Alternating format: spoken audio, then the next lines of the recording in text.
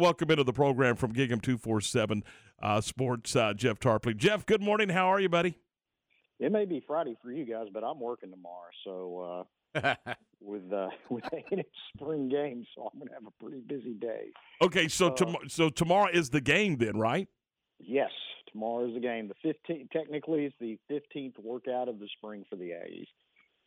What are you looking for in the game? I mean, what's the big question mark for the Aggies, and what are you looking to see if they've got it resolved in those first 15? They've had so many guys sit out the spring due to injuries, not guys that got injured last year had surgery, still kind of recovering. They've had guys get nicked up.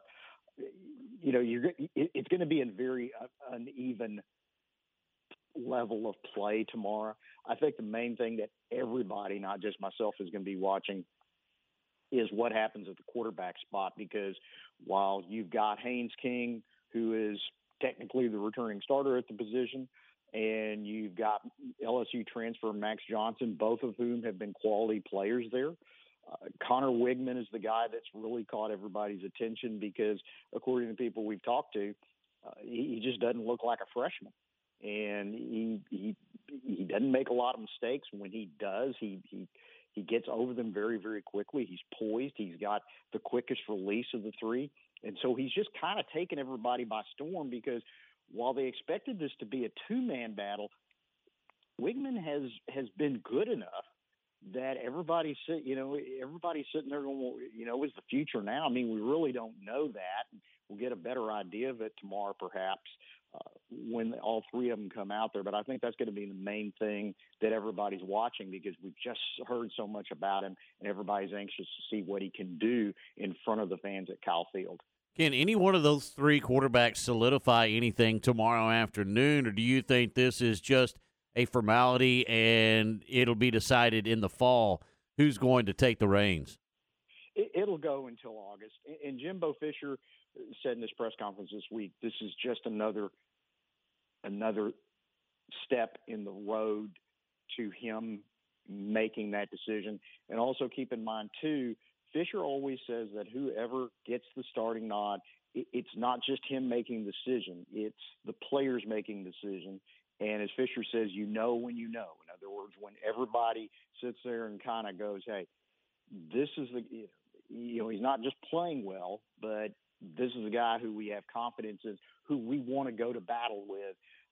That's when you'll know. But that will be August, most definitely. That's interesting. We've been talking a lot because obviously Baylor's got a quarterback battle going on as well. When teams now, are they going to have to are you expecting when you see position battles, more and more coaches wait until the fall to announce the decision to alleviate some of the pressure of some of these guys bouncing early?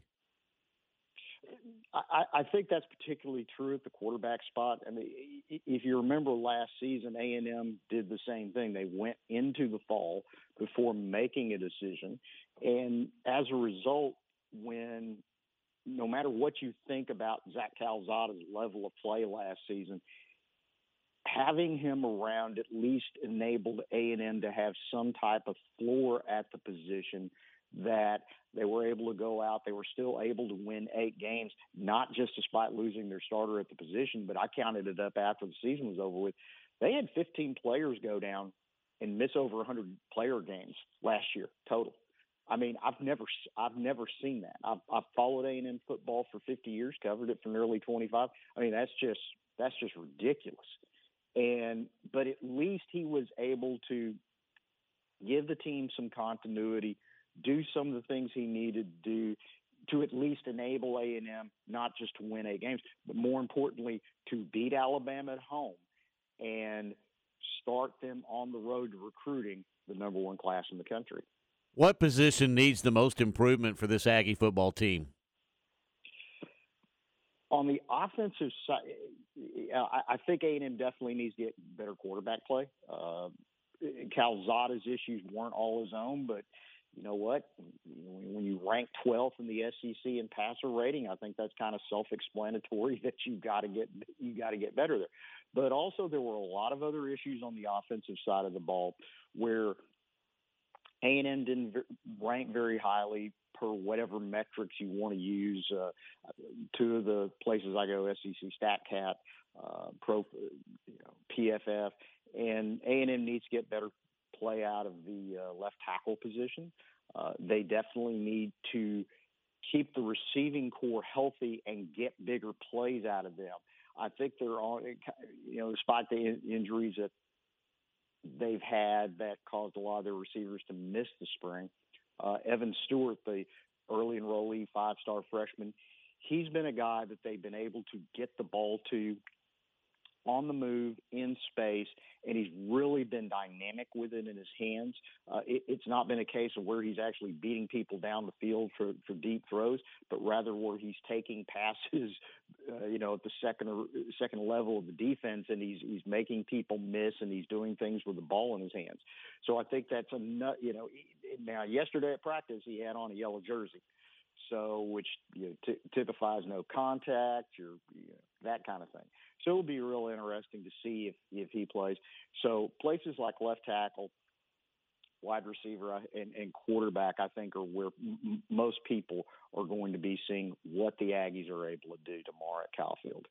Jeff, you brought up recruiting, and I guess that's the elephant in the room there. I thought it was hilarious yesterday. I saw a stat out there where A&M signed more. I believe they signed 8 5-stars, which was more than the ACC and the Big Ten both signed across the board. And I know Jimbo was on Paul Feinbaum yesterday, and he was talking about it, and there's been a lot of hate going their direction. Is this one of those things where Jimbo and the team is kind of embracing that everybody's against them? I don't know that they're embracing it as much as they understand that if you win, you become the villain. Or if you do something well, you become the villain. And especially if you do it well to the standpoint that you do it at a record-setting pace. I mean, A&M's class, 2022 class, wasn't just the best in the country, according to 24/7 Sports Composite. It was the best of all time. And one of the analogies I made on the board yesterday was in the 80s and 90s when A&M rose and won 6 conference titles in 10 years and beat Texas 9 out of 10 of those years. A&M was very much a hated school. A&M's always been a little different. There's the Aggies and all the traditions and that kind of thing that people, some of them are held against A&M. But, dating back to the days, Jackie Sherrill was a really, really polarizing figure. And while A&M was winning all those championships, they were also going on probation twice. It was like, well, you can't win if you're not cheating. So I've lived through all that before, and it just comes with the territory. And I think people sit there and ask them about it because there's, everybody, there's such wailing and gnashing of teeth and that kind of thing.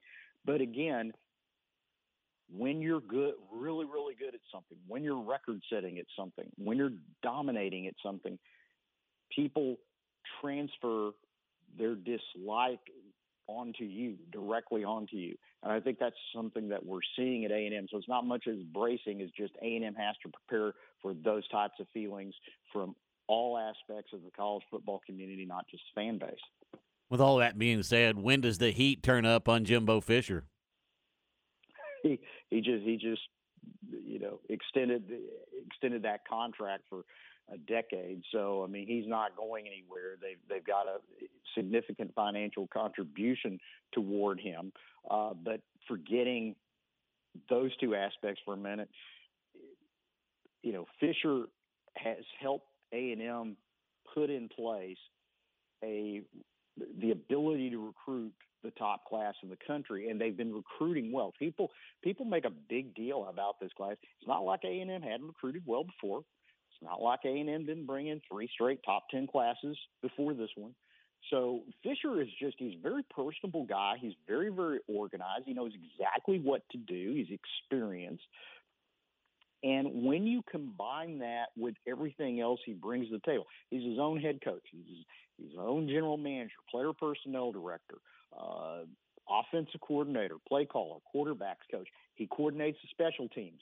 And he even said in the press conference in December when defense coordinator Mike Elko left, he's like, hey, this is, we're going to run the defense. We got a system. We're going to run our system on defense. So he has his hands in everything. And guess what? He's really, really good at it. A&M did go 8-4 last year. We're going to come back to this point. They had over 100. They lost over 100 player games to injury. That is an absolutely devastating amount. And at one point, A&M had 3 players in the same positions that they played in the 2020 Orange Bowl in the Arkansas game. They had 3 different offensive line combinations during the Arkansas game. Even at the LSU game at the end of the year, Anaya Smith was the starting slot. He's banged up. The 2 wideouts are second and third unit players. So it was just because of all that. So I think if A&M can stay healthy and if they can figure out what to do at the quarterback spot, this is going to be an excellent program. There's no doubt about it. As Jackie Sherrill, and Fisher could use this phrase, the same one that Jackie Sherrill said after SMU mopped the floor with A&M in '82 at Texas Stadium. He said, hey, better get your lips in now because someday we're going to be awesome. And with all this recruiting that A&M's doing, just like Sherrill did back in the day, you can see it coming.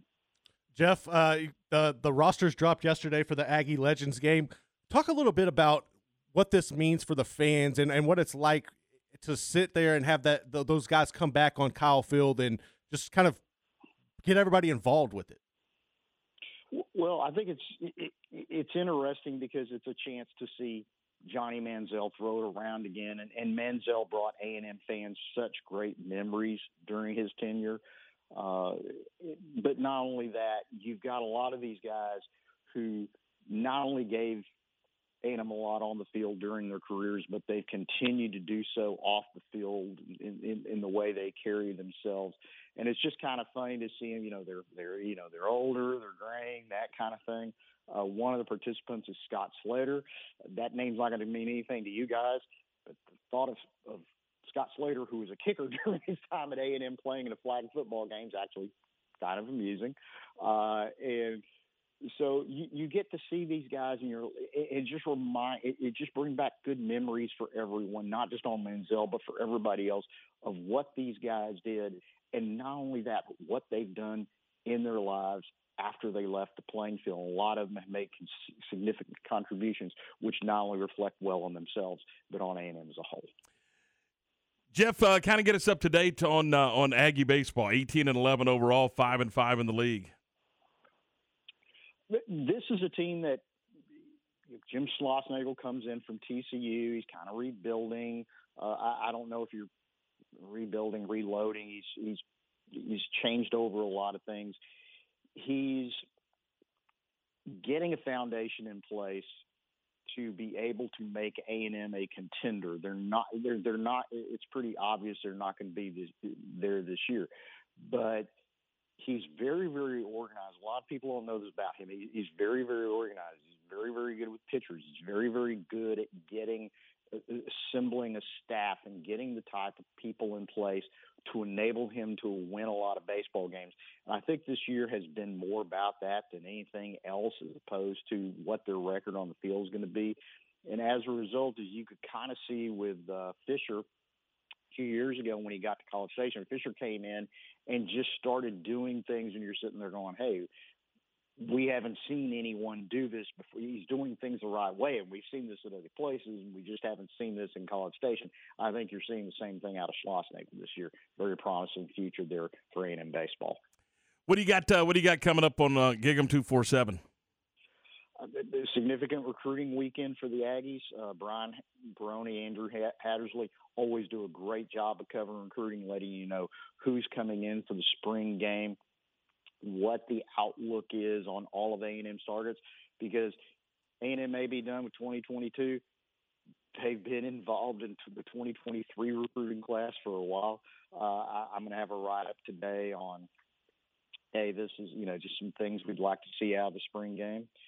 And, I've already done a couple of VIP pieces for members only, one on on what's going on at the wide receiver spots, which I think the way they're using some of these guys given the injuries they've had, the way they're trying to get Evan Stewart involved in the offense, because this is a guy who he's a difference maker. You just watch him in workouts. He's just different. A&M hadn't had anybody like him.